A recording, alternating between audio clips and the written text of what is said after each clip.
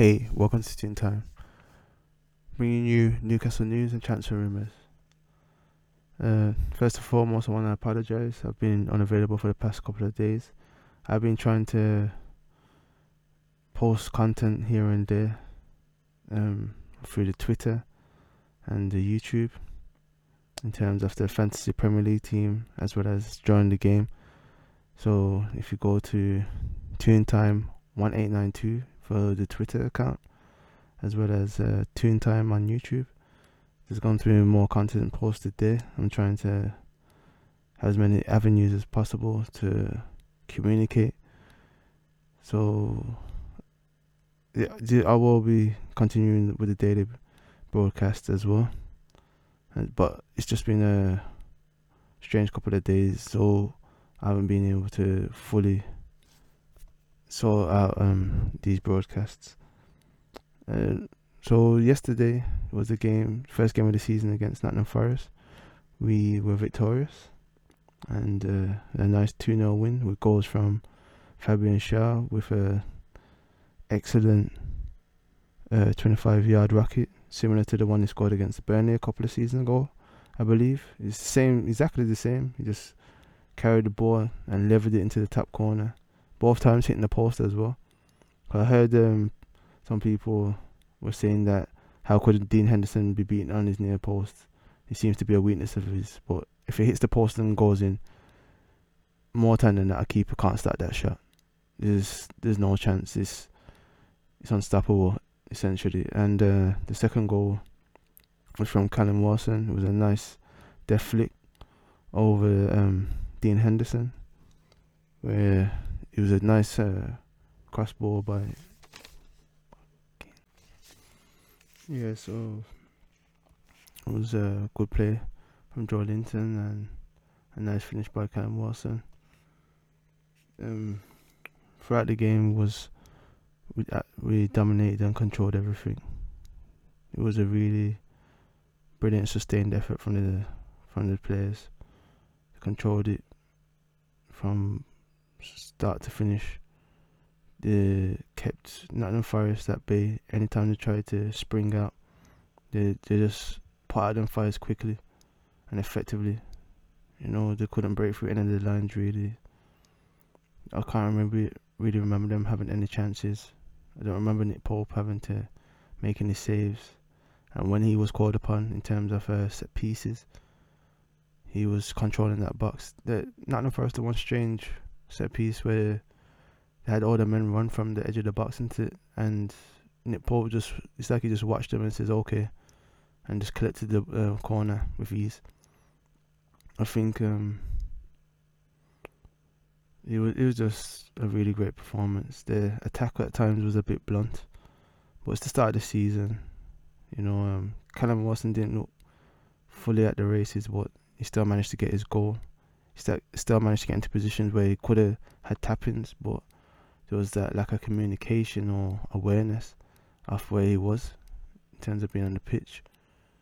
And throughout the game, Bruno Guimaraes and Joe Linton with Joe Willock, they controlled that midfield. They attacked as a unit. They defended as a unit. They made certain that they stayed composed. They kept the ball moving effectively. If they had to recycle, they done that. If they could break the lines, they done it effectively. Joe Willock had a good couple of carries. Joe Linton had an excellent run, but his maybe memories of his time playing up front came back to the surface when it was time to finish because the composure wasn't there. But the fact that he was willing to take on players and he got himself into that position, so I don't think anyone can really bemoan him that much.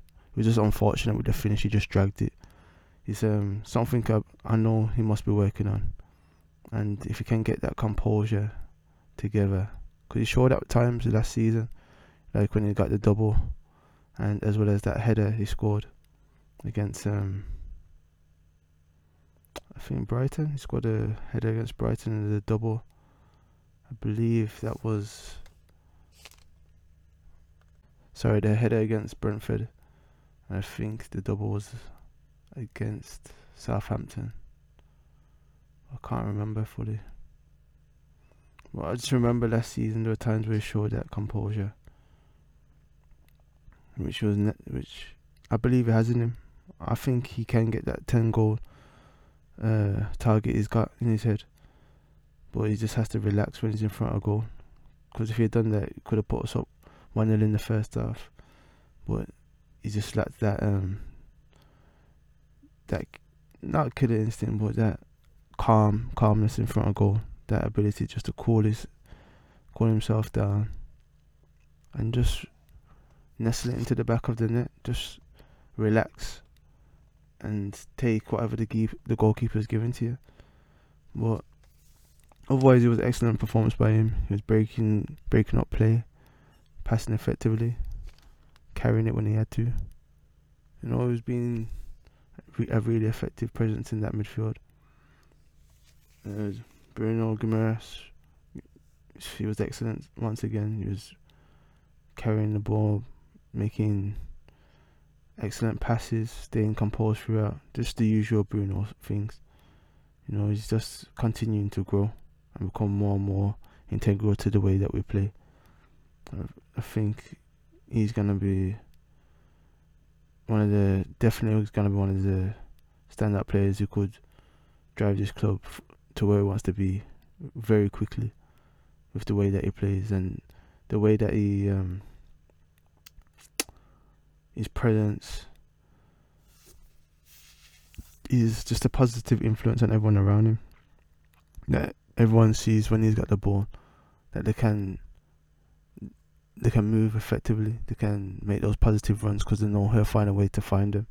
You can see it with Miguel Almiron, with the way he makes more and more positive runs now. Unfortunately, Almiron was a bit, there's a bit of bluntness. He wasn't as sharp as he has been in pre-season. Maybe nerves got to him, as it's a fully competitive game now. But he was willing to make the runs because he knew a player like Bruno would find him, and that shows how much he's trusted within the team and how much everyone's looking to him to elevate their games.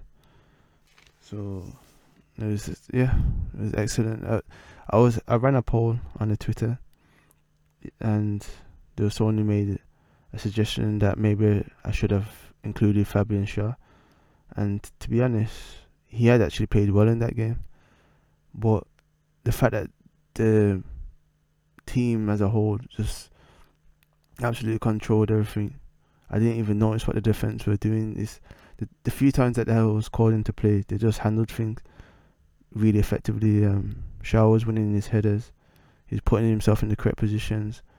There was a couple of times where Dan Burn shut down like Brennan Johnson and Jesse Lingard, with just excellent positional play and also having a decent turn of pace when they tried to run at him. But he cut them off. He didn't try to run with them. He understood, if I just run the correct line, I'll catch them and I'll close them down, and that's what he done. So Fabian Schär should have been on that poll, to be honest.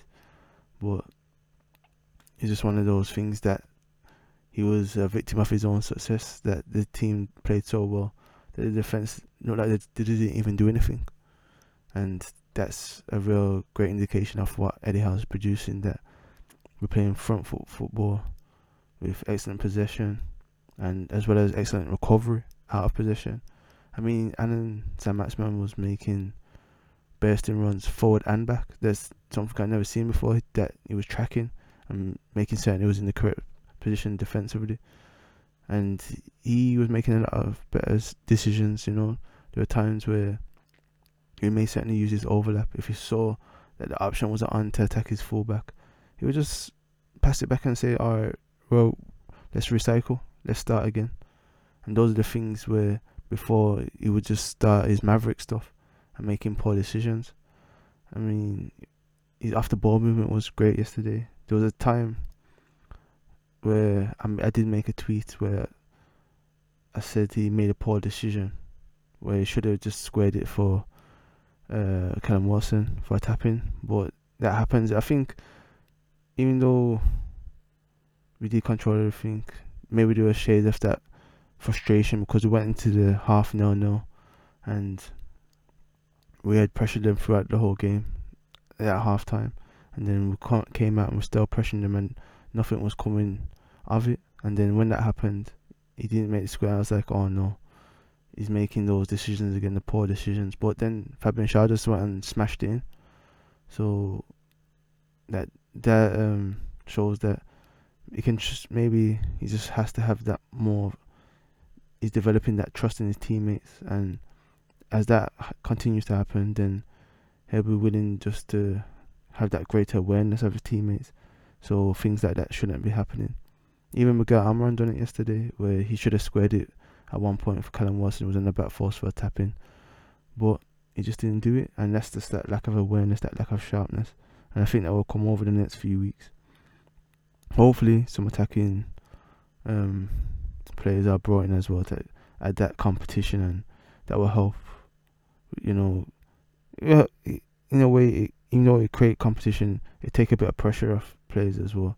So they know it's like, if things ain't working out for me, I know there's someone who can be trusted behind me at the very least. And in that poll, I meant to say Bruno Guimaraes was named man of the match, but for some reason, I saw on the Premier League site that Kieran Trippier had been named man of the match, and I didn't see anyone calling for him as man of the match anywhere. I mean, Alan Shearer on Match of the Day said that Bruno was the man of the match. And I think the consensus is it's between him, Bruno, and it was between Bruno and Fabian Schär. So I don't know where that came from in terms of Kieran Trippier, but he was quite good on the day.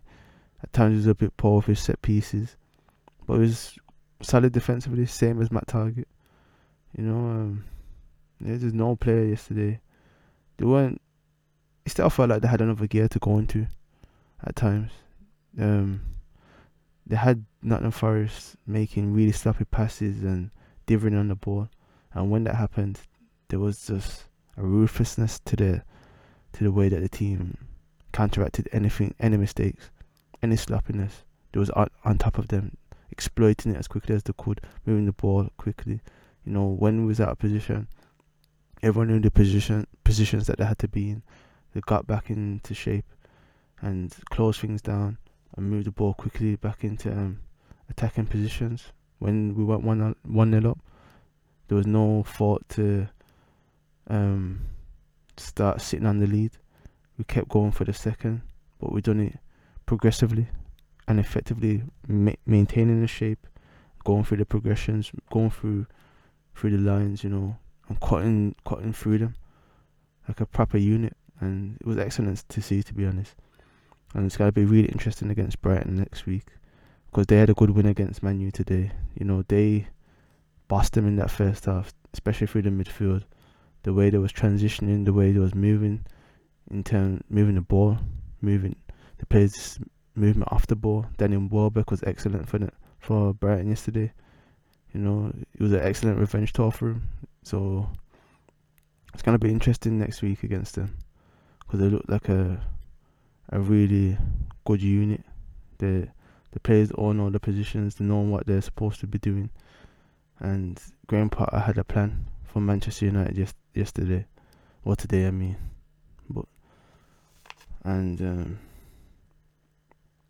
They're gonna be a tough match, but I know it's a challenge that Eddie Howe's looking forward to, and I know he's got a plan to exploit any weaknesses that they have, and I do believe they can be exploited, and we can come out with something from that game at the Amex next week.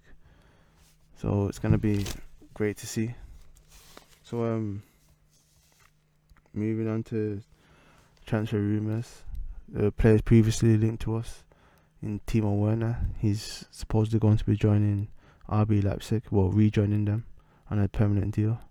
It was an interesting transfer link, but it's understandable that he's going to go back to Germany, maybe rekindle his form, go into a familiar environment, familiar league. Knows he can get goals there. He knows their system roughly. It's unfortunate we couldn't get someone of his caliber, but we'll find somebody. As well as Callum Hudson-Odoi, supposedly he's asked for a loan transfer from Chelsea. He's been linked to Southampton, Leeds, and Wolves, I think. There's also light rumours of him being linked to us. It'll be interesting to see if Eddie Howe could rekindle that potential. That's gone a bit flat recently, but there's definitely still a brilliant player in there, and a lot of growth that can come from him under the right management. As well as Benjamin Sesko of RB Salzburg. They supposedly Newcastle have made a formal inquiry for him, so we'll have to wait and see what happens with that. So it'll be interesting if they are making a move for him, because he looks like a good player. But I've also heard that the sporting director of RB Salzburg has said that he's not for sale this year, and that Sesko is quite happy to stay for one more season, which he may want to do. Just keep establishing his abilities, grow a little bit more, get more confidence in his game, add a bit more weapons to his game, and then make a big move next summer. But hopefully, whoever Newcastle are targeting, we manage to get them in the next couple of weeks and help alleviate the pressure on Callum Wilson in terms of worries regarding cover for him if he does pick up an injury. But I think the way he moved yesterday, he's conserving a lot to make certain that injuries aren't going to come to the fore at all. He's looks like he's managing his game a lot more and not going necessarily all out all the time. That he's picking his moments, and that's what it seemed like yesterday. He was just trying to pick his moments and move it more efficiently to counteract any possible injury. So we'll have to wait and see who's brought in or who we're linked to over the next week or so. Hopefully they manage to get someone through the door, but it's a tough time. But more and more options are gonna come available now as squads get more defined and managers know who they want for the coming season, so they're more willing to let players go who they don't plan on playing over the coming season. So thank you for listening, and wherever you are, have a good morning, evening, afternoon or night. Peace.